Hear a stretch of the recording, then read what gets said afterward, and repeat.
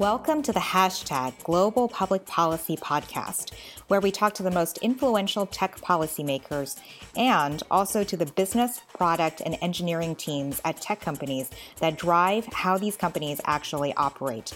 The goal is to have a very real dialogue about what it takes to make good and effective tech policy. I'm your host, Rebecca Liao, and I'm a Codex Fellow at the Stanford Law School. That wonderful music is by the great Jason Fong. We had planned to talk about the metaverse in this podcast. However, given the horrific war that is happening in Ukraine, we decided to talk about cryptocurrency instead, particularly in the context of financial crime, national security matters, and the use of financial regulation as a serious tool for statecraft. These are times when payment rails are not just a mechanical matter of moving money, they are a matter of life and death. We are very lucky today to have with us Jason Weinstein and Alan Cohn from the illustrious law firm Steptoe in Washington, D.C. I'm going to introduce them both individually now and give them a chance to say hi to all of you. So Jason Weinstein serves as co-chair of Steptoe's white collar and securities enforcement in the blockchain and cryptocurrency practices. He was former deputy assistant attorney general of the DOJ's criminal division, where he oversaw the most significant organized crime, financial crime, cybercrime, and intellectual property theft investigations in America. Before joining the criminal division, Jason served for nearly 10 years as the assistant U.S. attorney in the U.S. Attorney's offices for the Southern District of New York and the District of Maryland, where he investigated and prosecuted cases involving financial crimes, public corruption, racketeering, cybercrime, national security, and a whole host of other categories. Currently at Steptoe, he conducts internal investigations and represents companies and individuals in high-profile criminal matters. And then with his 15 years of experience in senior positions at the DOJ, he also helped corporations and boards successfully navigate challenging government enforcement matters and defends individuals in criminal investigations and prosecutions. Welcome, Jason. And then Alan Cohn, Jason's wonderful colleague at Steptoe, is also co-leading Steptoe's blockchain and cryptocurrency practice. He also co-leads the firm's National and Homeland Security practice and has experience across Homeland Security, emergency management, and emergency response services at the federal and local level. For all of our listeners who are familiar with the blockchain and crypto space, you'll be glad to know that Alan serves as counsel to the Blockchain Alliance, a public-private forum established by a broad coalition of companies and organizations to help combat criminal activity on the blockchain, and advises companies and investors concerning a range of issues associated with the adoption and use of blockchain and distributed ledger technology. Before joining Steptoe, Alan served as a career official in senior policy positions at the Department of Homeland Security for almost a decade, during both the George W. Bush and Barack Obama administrations. Most recently, he was Assistant Secretary for Strategy, Planning, Analysis, and Risk, and second in charge overall of the DHS Office of Policy during the second term of the Obama administration. Welcome, Alan, and welcome to both of you. Thanks so much for being on today. Thanks for having us. Thank you. Fabulous. So with these two major portfolios of work in government having to do with cybercrime, financial crime, and cryptocurrency, I'm sure that our listeners will have many, many things that they'd like to ask you about what's currently happening with crypto policy and what is the future of regulation in this space. So let's start with one that's sort of squarely in the bailiwick of financial crime issues, and that is around money laundering and other white-collar financial crime, which has found a little bit of a home in cryptocurrency, and of course drives a lot of the concerns around the proliferation of the use of cryptocurrency around the world. So the first question I have is, we saw the Presidential Working Group's report on stablecoins from November of 2021, where they started to outline how can we regulate the use of stablecoins, particularly in these financial transactions where the government is usually able to track what's happening with AML and KYC practices. But with stablecoins, that ability is significantly neutered. So my first question is, what did you think of the report and some of the recommendations therein? And how can we allow for the proliferation of stablecoins while preserving the global AML framework that the US has pioneered? Jason or Alan? So this is Jason. I'll start off, and Alan can jump in too. I think that as your listeners may know, in November, the report by the President's Working Group, along with the FDIC and the Office of the Controller of the Currency, issued this report in which they expressed views about how stablecoins should be regulated. And the headline from the report was a recommendation that there be legislation requiring stablecoin issuers to be regulated essentially as banks.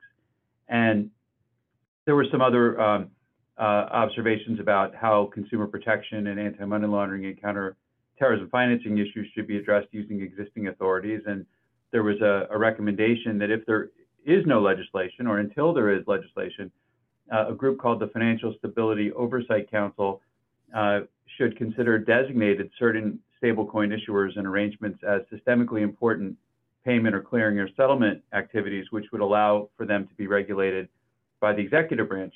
The takeaway from all of that is that stablecoins are now very much on the map. Stablecoins have actually been around since about 2014. The first one issued was a stablecoin called Tether. I think that stablecoins first really attracted attention in the popular consciousness because Facebook announced plans a few years ago to get into the stablecoin market. And although those plans have fizzled, overnight, everyone knew what a stablecoin was, even people who had never heard of it before.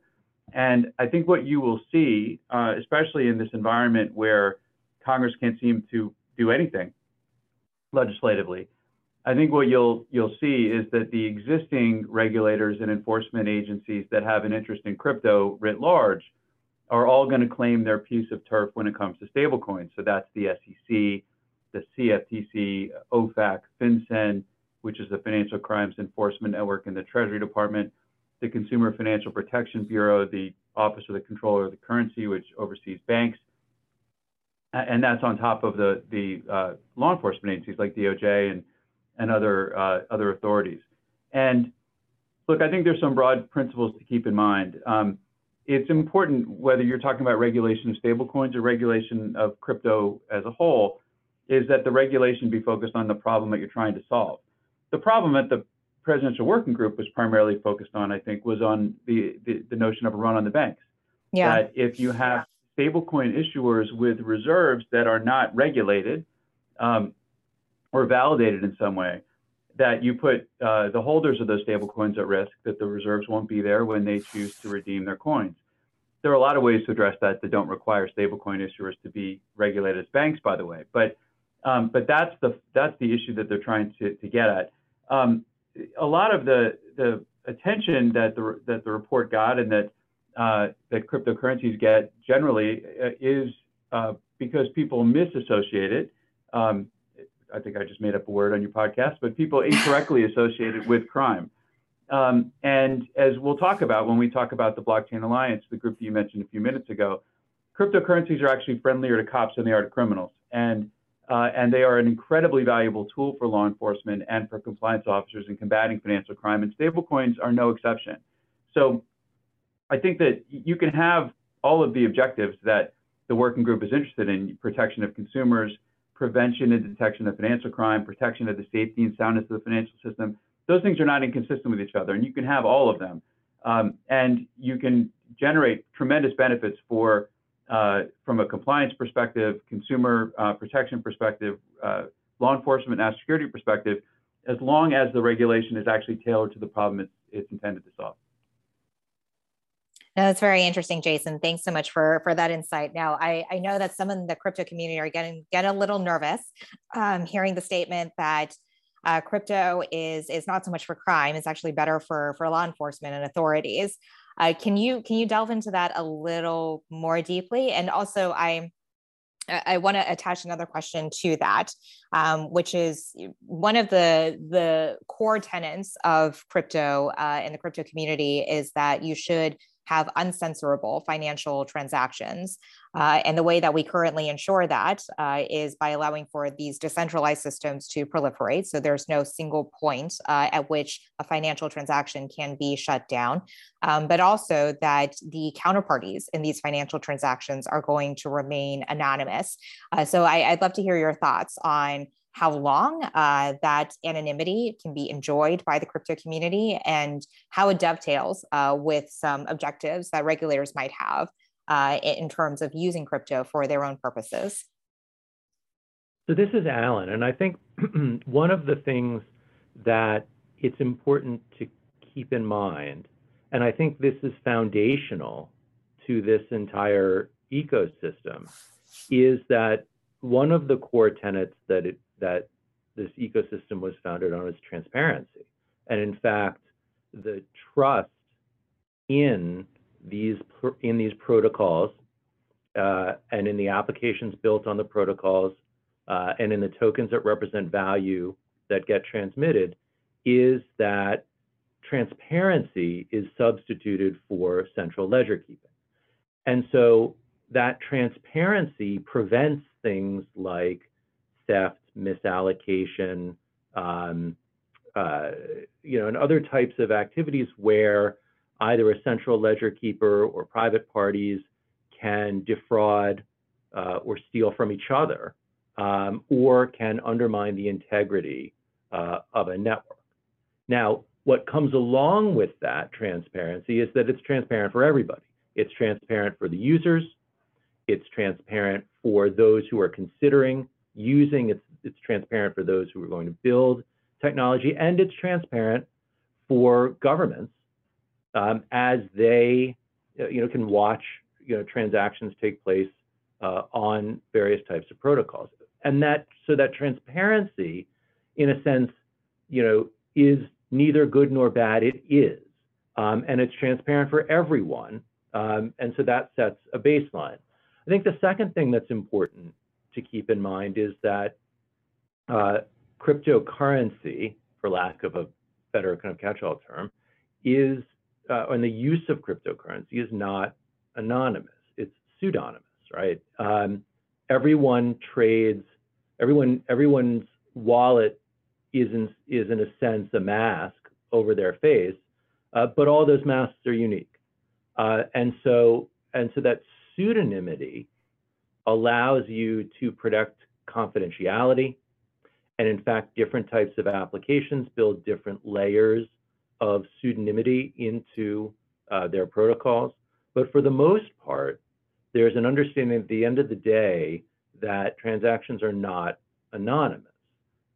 It's just that type of identifying information is stripped out of the base layer of the transaction, and then is made known or provided via different mechanisms and means, so that individuals or entities know who they're trading with, or that protocols or networks or companies know who it is that they are interacting with.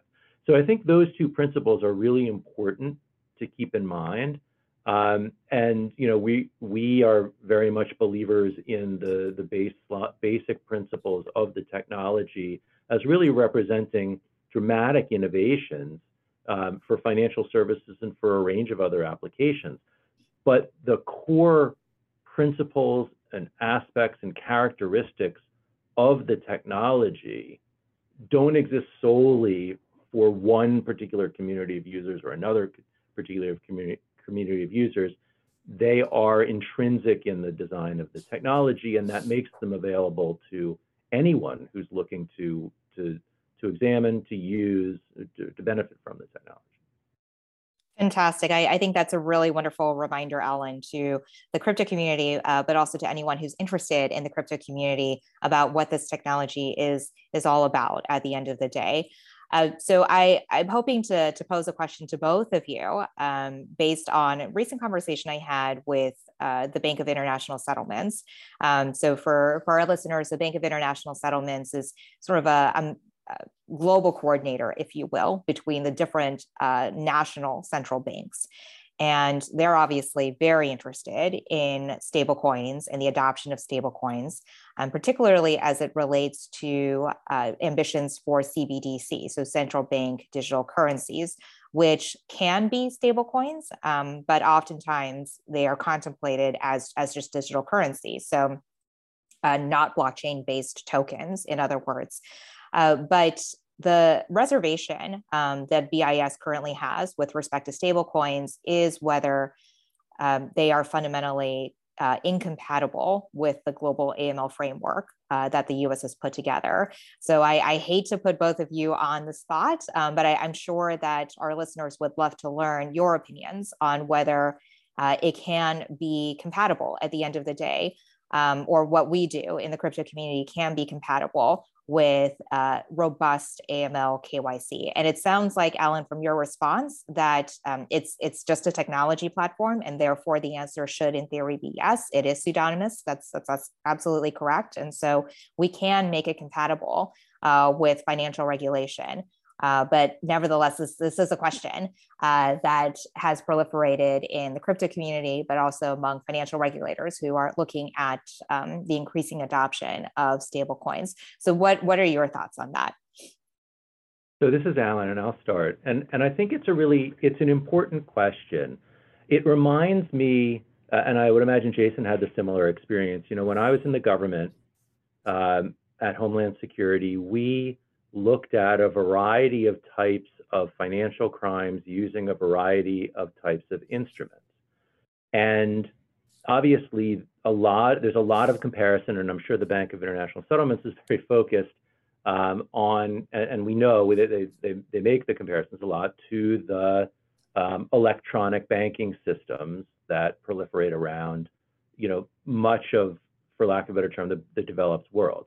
But when we were looking at financial crimes or crimes involving financial assets or the proceeds of crime, electronic banking and digital wires and things of that nature were just one part of the mosaic. Other pieces were bulk cash smuggling, different types of peer-to-peer cash handling networks, pure cash transactions, and other things where there isn't nearly the same level of knowledge base and potentially, you know, integrity that there is in the banking system as it sits right now. Second, unfortunately, as we see from the news, the banking system itself is not immune from misuse for money laundering or other types of activities involving the proceeds of crime. And so I think the anti-money laundering structure that the U.S. has been a champion of, and that we see reflected with the Financial Action Task Force and others, is still a work in progress for the traditional financial system. So then we look at crypto assets and whether that's stable coins or floating value cryptocurrencies.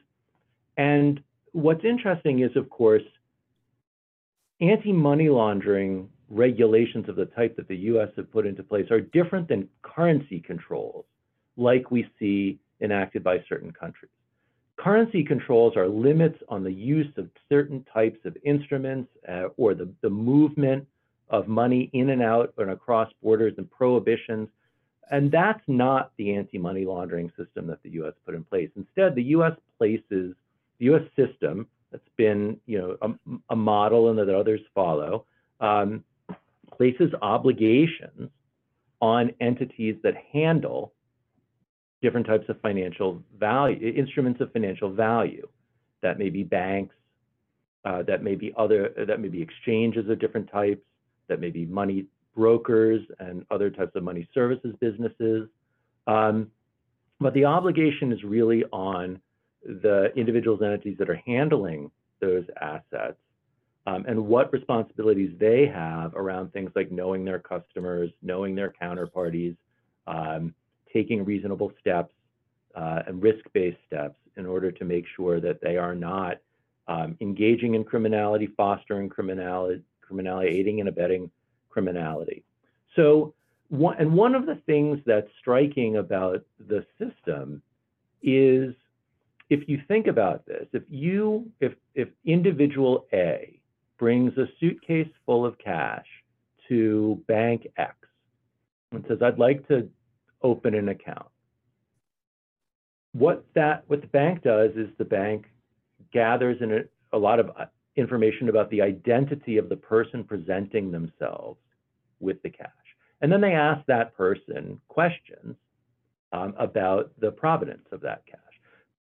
But because the individual can really represent whatever they want about the provenance of the cash, really the system relies on the identity of the holder as a proxy for the provenance of the value. And one of the striking things about cryptocurrency, whether that's stable coins or floating value cryptocurrency, is that a compliance operation doesn't need to do that. A financial institution or other entity with obligations does not need to rely on the identity of the holder to understand the provenance of the asset. Instead, you can break that into two parts.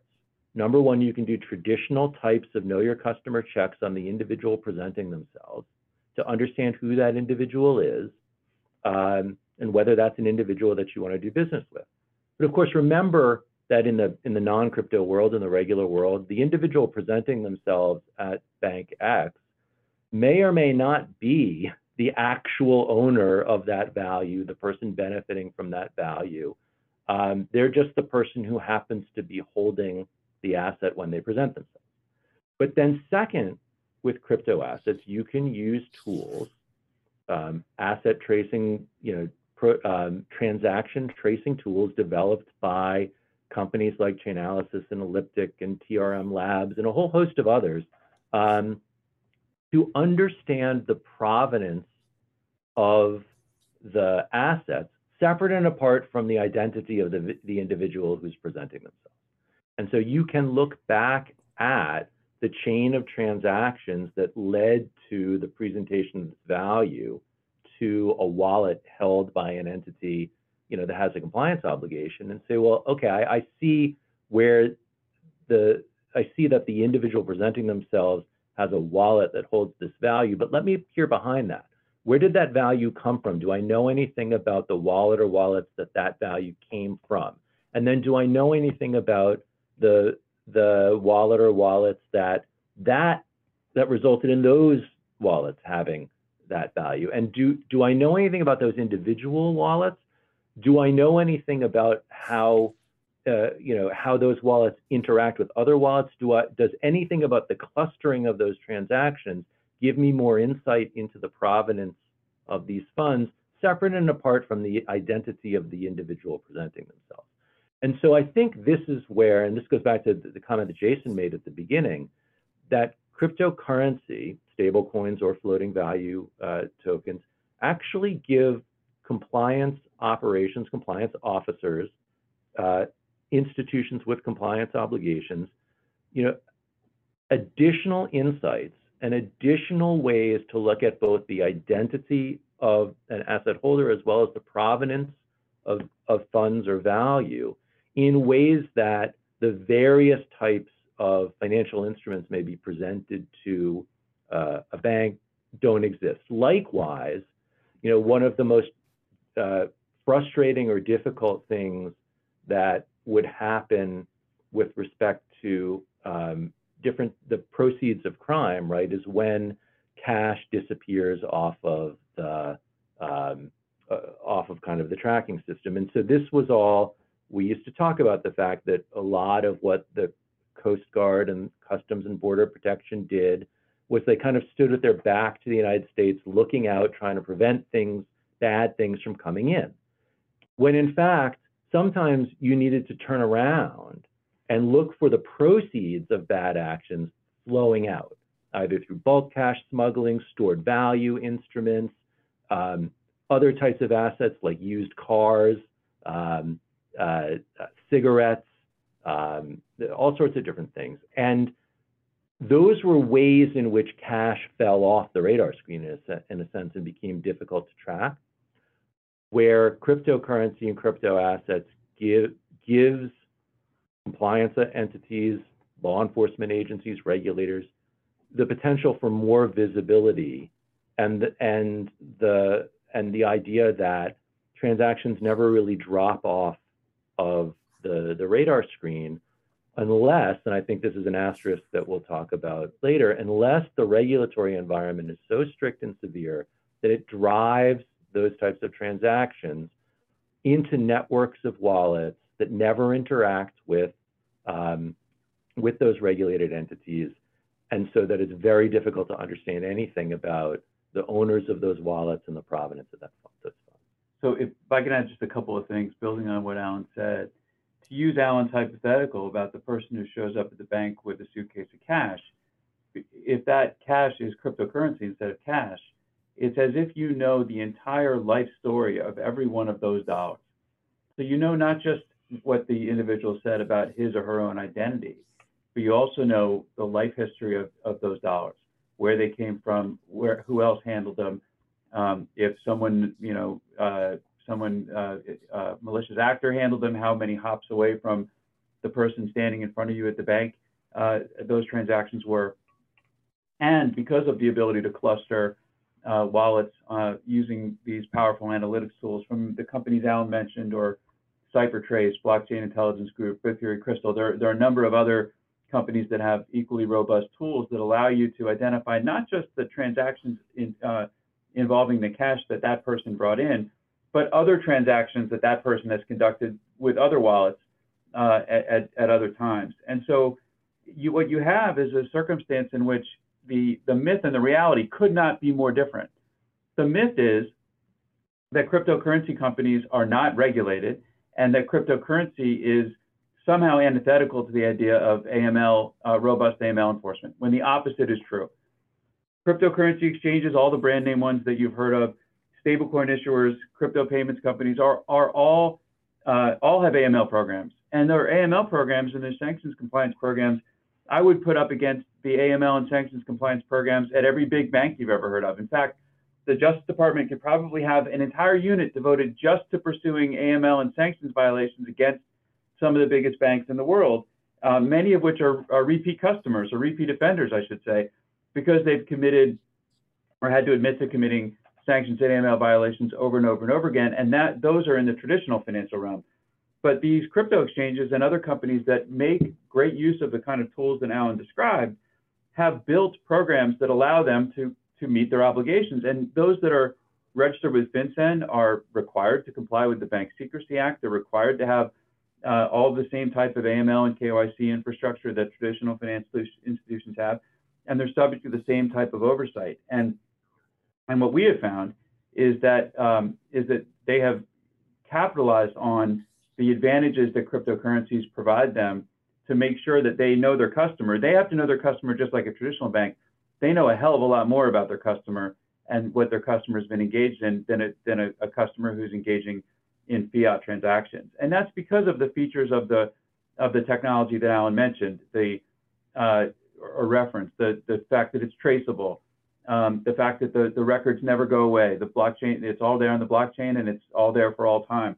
It's also searchable, and that's why these forensics tools are so powerful. And so it's something that all policymakers need to understand, and we have found is it's a never-ending job to try to educate policymakers about that these are compliant, regulated entities that have incredibly robust tools at their disposal that they use effectively to make sure that they're compliant. For those of you just tuning in, welcome. This is the Global Public Policy Podcast at the Stanford Program in Law Science and Technology. And we're very lucky to have with us today Jason Weinstein and Alan Cohn from the law firm Steptoe in Washington, D.C. Wow. Thank you so much for that, both Jason and Alan. I mean, incredible amount of information there that I'm sure a lot of our listeners, particularly in the crypto space, are hearing for the first time. And that was really, really enlightening. So if I could sort of summarize what both of you have said, I'll try. I mean, it was a lot of great information in there. But if I could sort of summarize that and then take us in a slightly new direction, it seems to be the case that you're suggesting that cryptocurrency as an issue for financial crime prevention or regulation of financial activity is actually not a true issue, because what's happening in the market is that these platforms or these companies, these projects that are subjecting themselves to some form of regulation as opposed to avoiding it are the platforms that a lot of people end up preferring anyway, because even in the crypto space, people would like to have a credible place to go for their financial services. And so in many ways, both the market and the regulators have worked towards concentrating a lot of these major categories of financial services in crypto to these platforms that are compliant. There are some die-hard crypto believers who are trying to skirt that sort of industry structure by decentralizing more and more of these financial services. So for somebody like Circle, for instance, very big issuer of stablecoins, is USDC, they can comply with requirements to get a bank charter or to be regulated in a bank-like manner. However, a project like SUSD or LUSD, these are completely decentralized stablecoin projects where the team is, they're pseudonymous in the sense that those in the industry who are familiar with these tools, they know who their colleagues are. And so we know the people behind the projects, but there is no front end.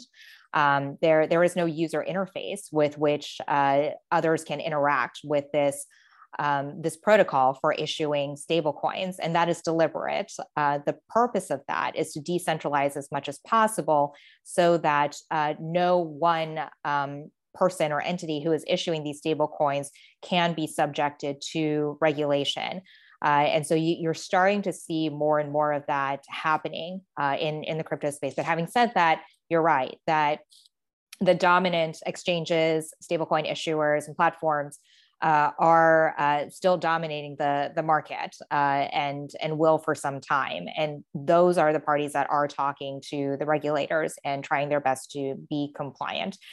So let's shift this a little bit, because it sounds to me like the financial crime aspect of crypto is a solvable problem as long as we get the right flow of information going. So let's talk about another challenge that crypto poses to regulators, and that is in the realm of financial stability.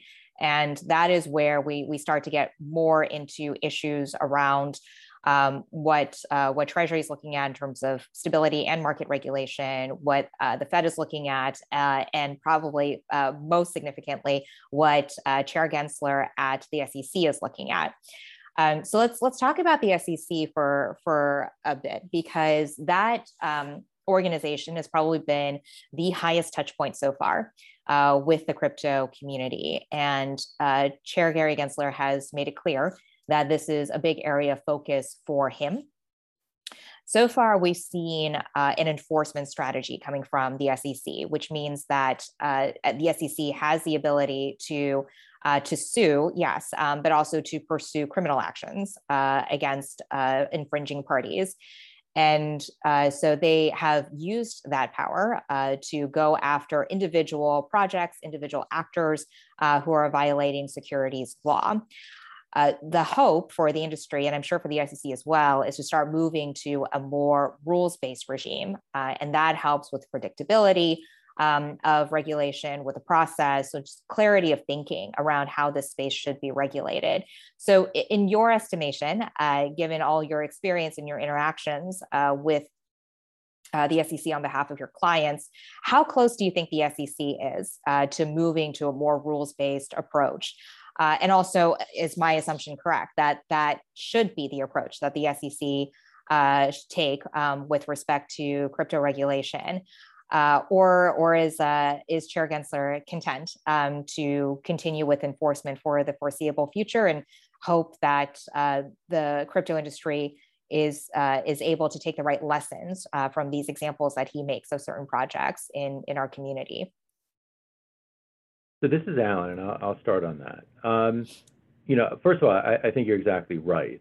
the solution to this question about securities regulation in this space lies in notice and comment rulemaking and in clear left and right boundaries and expectations, and then a supervision and governance regime that makes sense and meets the appropriate ends of the appropriate regulators.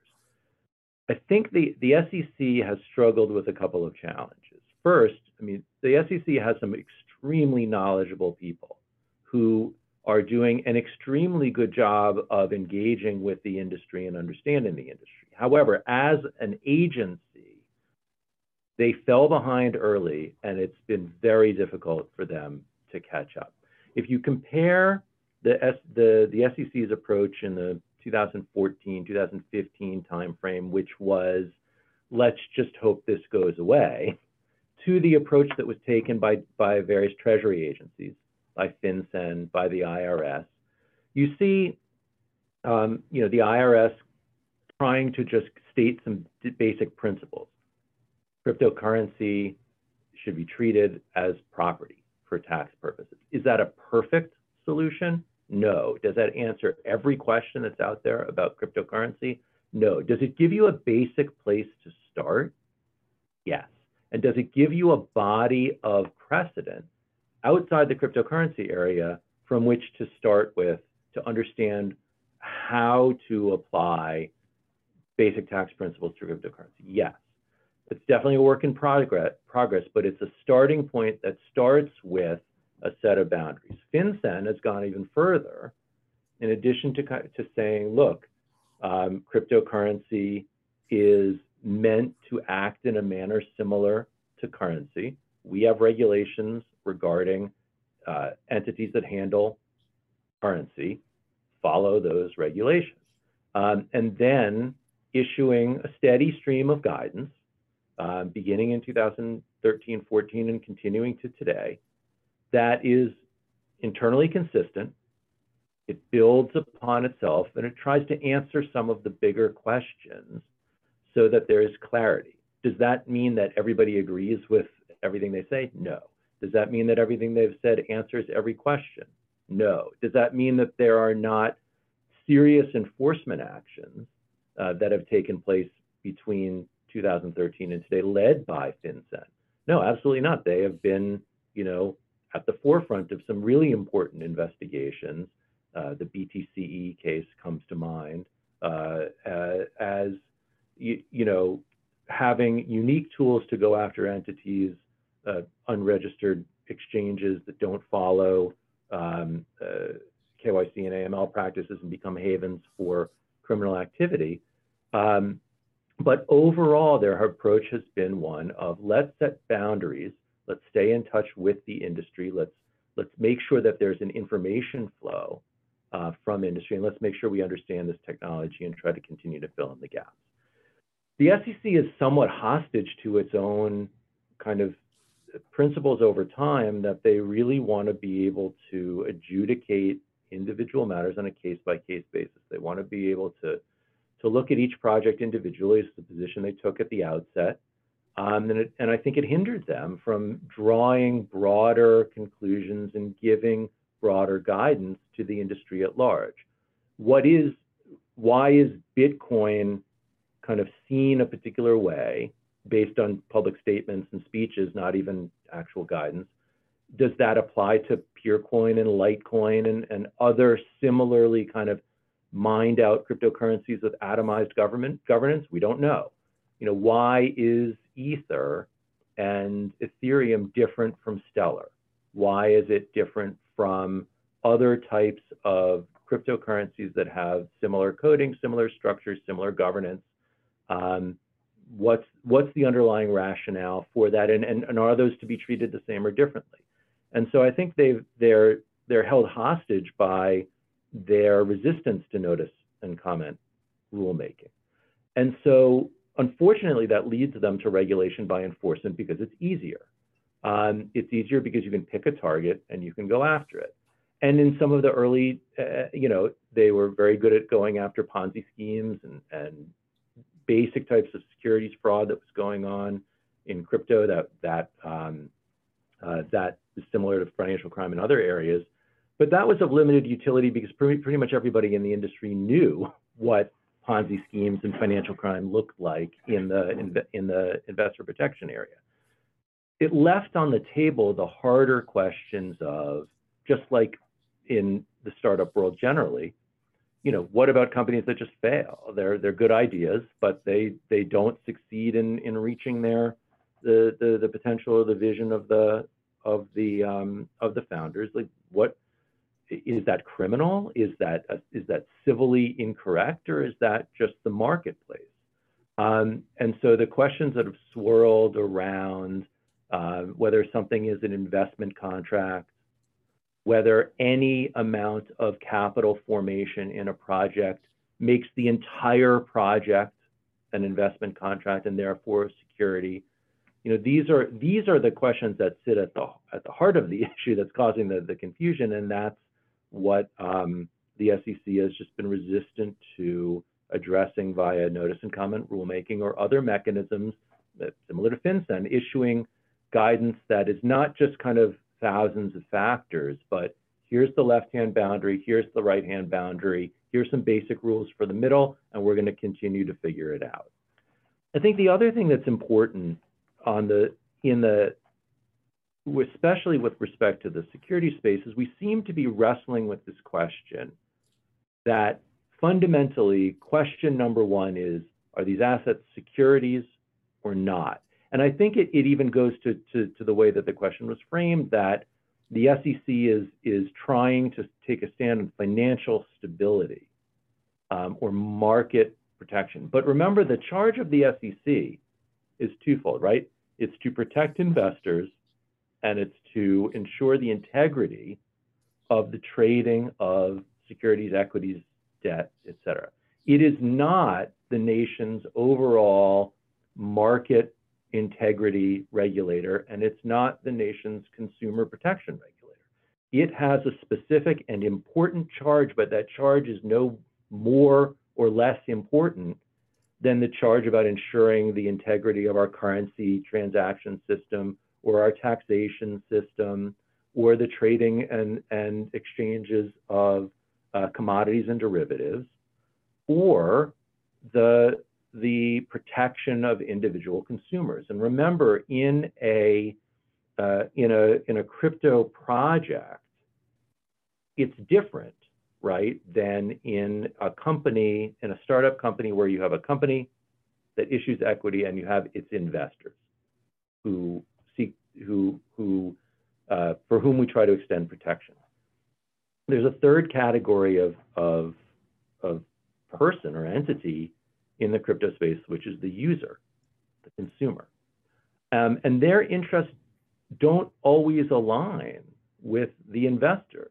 In fact, the SEC privileges the investor over the consumer because they are most concerned with the protection that the investor gets by dint either of the agreements that the investor signs or the statutory protections that are given for investors in projects.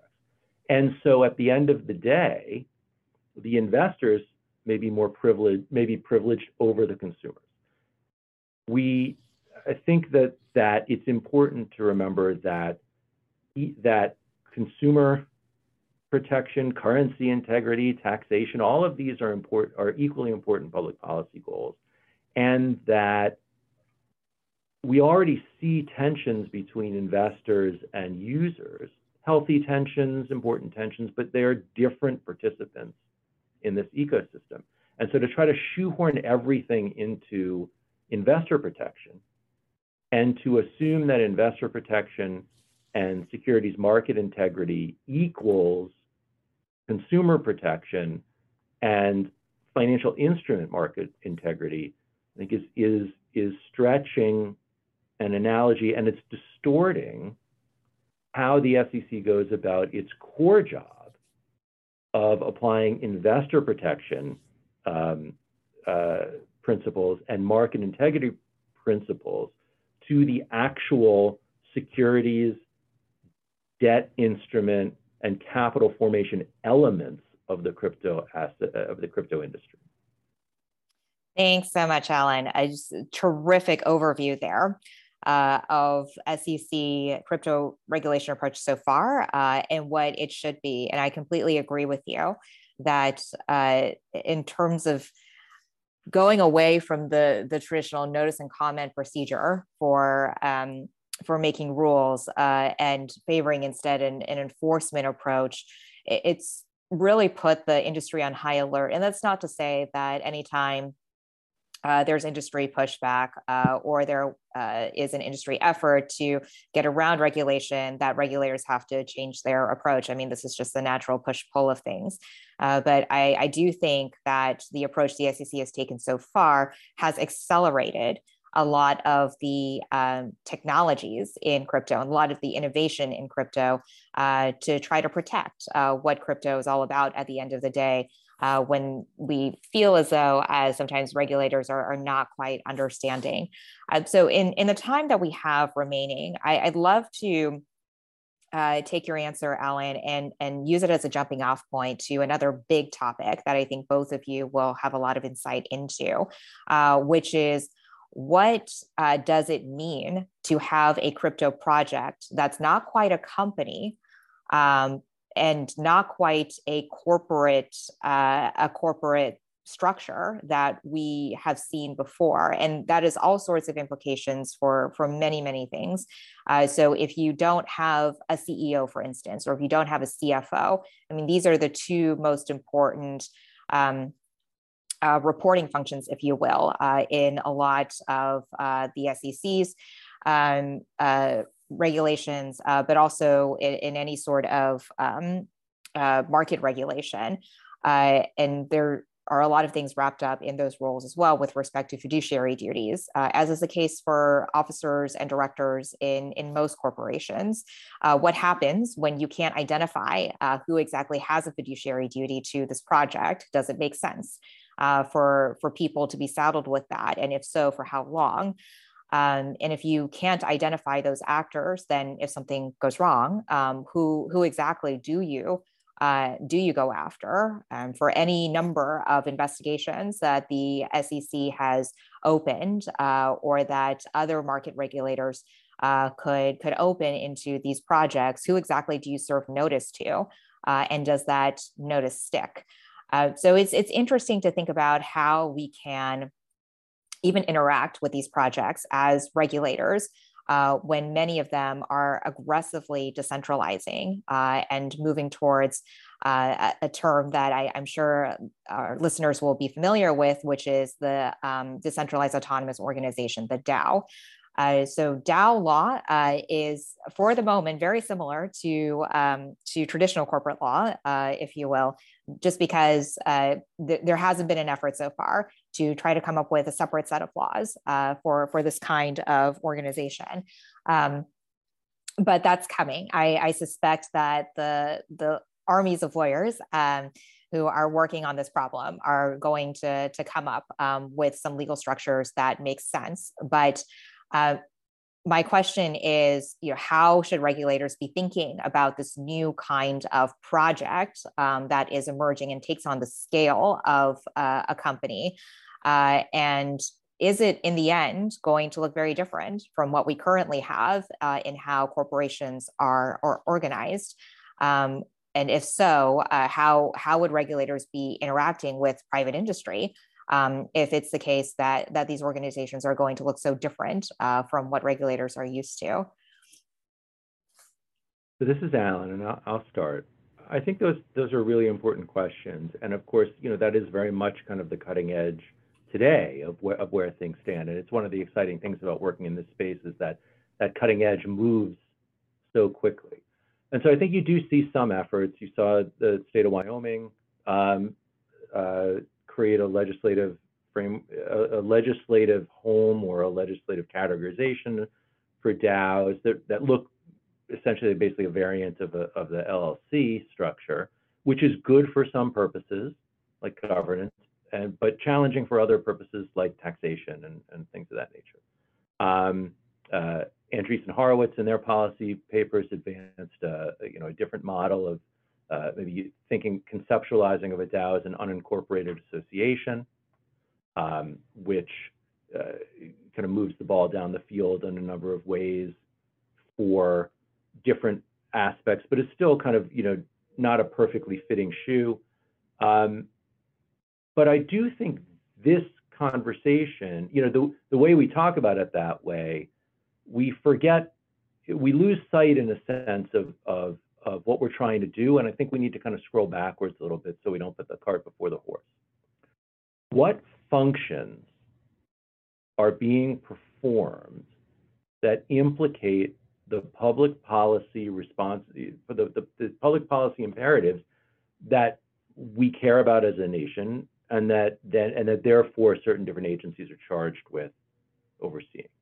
We've kind of, it's interesting, we think about the CEO and the CFO, but the CFO is a relatively new corporate officer. I remember looking at this in a different context in government, because the CFO takes on a number of different responsibilities in industry that look like the strategy and policy responsibilities that a government agency undertakes. And in trying to take that apart, the CFO position, I think, only dates back to basically the 1970s, but I may be wrong in that. So, but the point being, what are we talking about that we really are caring about? What functions are being carried out that we care about? So there's governance. Who's making decisions about the direction that an entity takes? When we look at a corporation, there's the board, there's the officers, the directors and officers, there's the shareholders. That's corporate form. In a DAO, for example, where do those functions lie? In kind of an idealized DAO, in a platonic DAO, right? Governance is in the hands of the community the community as represented by, in many instances, the holders of governance tokens or tokens of governance rights. Okay, so what do we want to make sure that we understand? What have we always concerned ourselves with governance of other than closely held entities? Well, we want to understand, we want to be able to understand who votes, how they vote, what their interests are, et cetera. So then we can start to say, okay, well, what does that mean about a DAO structure? What does that mean in terms of, say, disclosures that need to be made about, are there holders of governance tokens above a certain threshold? And if so, then you need, those holders need to identify themselves, or other types of disclosure type requirements, so that individuals or entities can understand more about the entity that they're dealing with. Maybe financial management. So many of the DAOs are ending up with treasuries of highly valuable tokens. So there needs to be transparency around those treasuries. There needs to be some type of understanding and accounting for their management. There may even be a taxation for taxable transactions involving the treasury that are voted on through the governance structure. How are those, is it sufficient to record those on the blockchain? Does the protocol need to be coded in a way that that those transactions can be accounted for, can be submitted to tax authorities, can be that tax payments can be made? Can that be done in an automated fashion? Does there need to be a human or an entity that is designated, contracted, or otherwise engaged by a DAO to take on those functions? And then, of course, if we walk back from there, and this is what every agencies from FinCEN to SEC and others are saying is, well, how many DAOs are really that platonic version of the DAO versus how many of them are, for lack of a better term, proto-DAOs that are actually, being governed in whole or in part by a founding team or a for-profit entity or a foundation or something else? And what is the split of responsibilities between those entities? And where is a line that we can be comfortable with between, up till this line, it's really the founding team or the for-profit entity, the foundation, that has the disclosure or the tax payment or other types of responsibilities, anti-money laundering, sanctions compliance, And where does it switch over to this is a, more like an unincorporated association, this is a community governed enterprise. And so that's a different type of disclosure regime and enforcement regime. It reminds me, somebody in describing the SEC's approach to Bitcoin and Ether said that they understand the differences in their governance structures, and that in a sense, Bitcoin governance is atomized, spread among all the miners of Bitcoin. And in a certain sense, that makes it more purely decentralized. But Ethereum uses a foundation as kind of a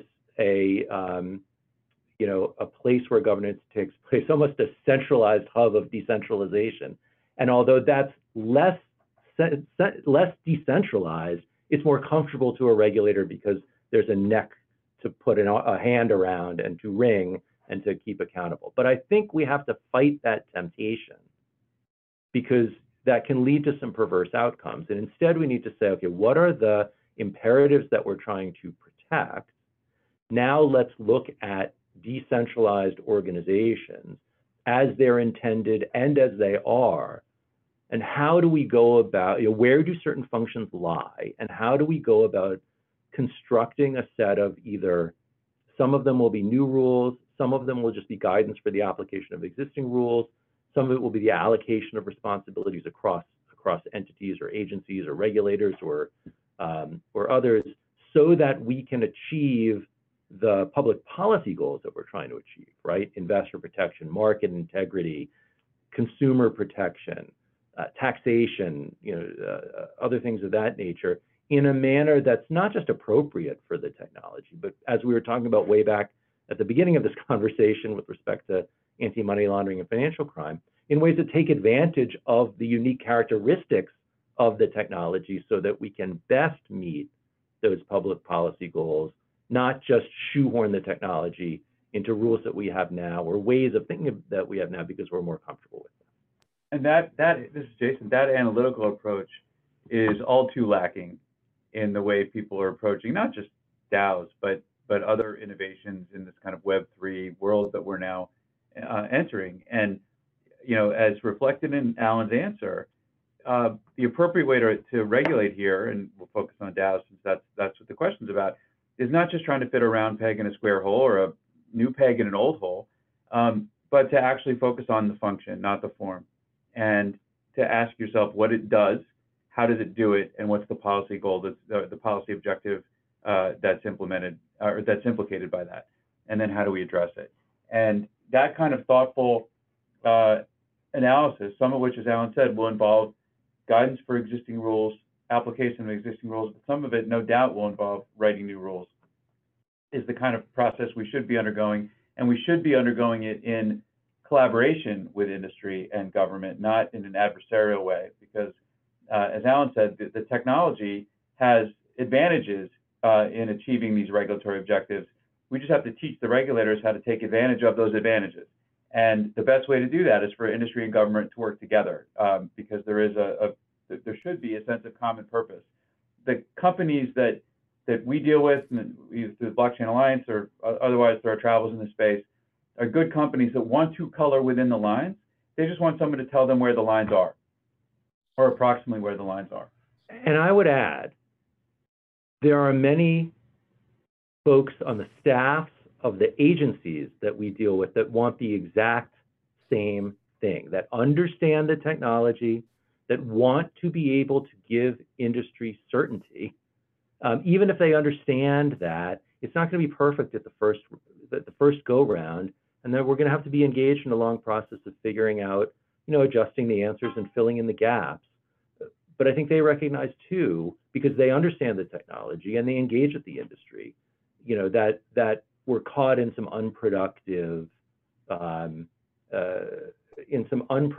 loops with respect to some of this, and that there's that really we need to be grappling with exactly the question that you posed, which is emerging ways in which this technology is evolving, and not scrapping over individual projects or things that happened 5 years ago that maybe have just been overtaken by events and are interfering with our ability to get to a place where, again, as Jason said, there can be lines, entities can color within those lines, and we can then look to adjust and perfect the system from there.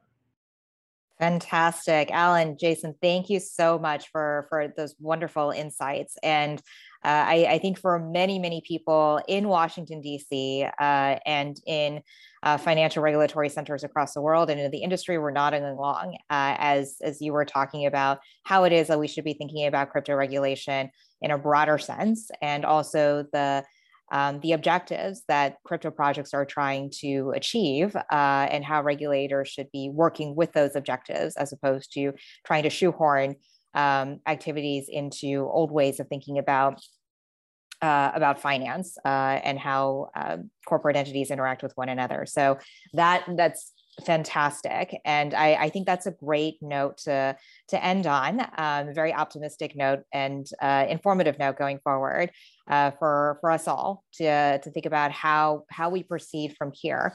Last year was the year in which crypto policy really woke up. I mean, there have been a lot of interactions with regulators before that, but because the infrastructure bill in July had contemplated having validators, software developers, miners report in probably an overly burdensome way for tax obligations, the industry woke up, and a lot of effort has gone into crypto policy since then. It'd be interesting to see if that energy continues into this year, and I'm pleased to see that at least a lot of the resources that have been devoted to crypto policy by these projects, by investment funds, others in this industry have continued to be recruited and continue to do good work. But what you, Jason and Alan, do at Steptoe is so incredibly important, not just on behalf of your clients, but on behalf of the industry as a whole. I think the more that we can have these sorts of substantive discussions and very specific recommendations for what regulators and industry should do, the more we'll get to the right outcomes. So thank you both for your incredibly valuable time and for all the insights. We've all learned a great deal, and we look forward to having you on again soon. That would be great. We enjoyed our time. Thank you so much for the invitation. Yeah, thank you for a great conversation. Thanks so much, guys. Once again, this has been the Global Public Policy Podcast at the Stanford Program in Law, Science, and Technology. We'll talk again next time when, I promise, we will discuss the metaverse and all the public policy considerations it brings up, including issues around identity, content moderation, and privacy. That wonderful music you're hearing is by the great Jason Fong. Thanks, everyone. Take care.